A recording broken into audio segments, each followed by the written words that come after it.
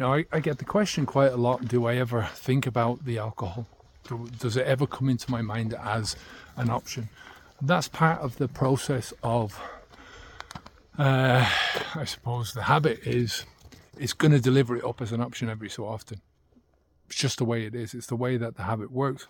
The habit becomes a default behavior, and over time, the influence of the habit reduces, that's for sure. But the actual, whether or not your brain, it doesn't mean to say that you're an alcoholic or any of that other stuff. It's just that your brain is, because you've done it before.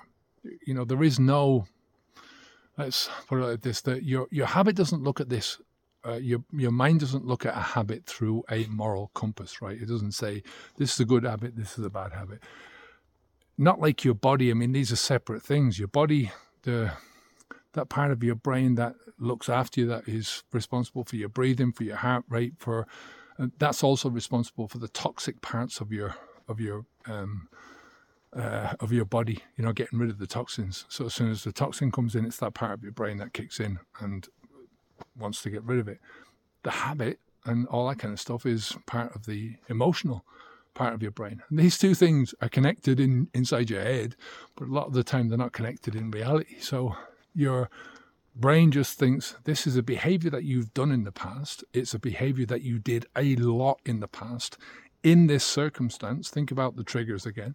Go back to the triggers. As soon as this thing happens, then you've done this behavior and you've got this reward, right? So it's that habit sequence. And all it's doing is this thing has happened, right? It's happened. And, maybe, let's say, give you an argument's sake, that you're really pissed off today and you're really pissed off and you just can't find any way of shutting it off. Maybe then your brain will pass on that cue to have a drink because you've done it in the past. And it's thinking, oh yeah, remember this thing we used to do?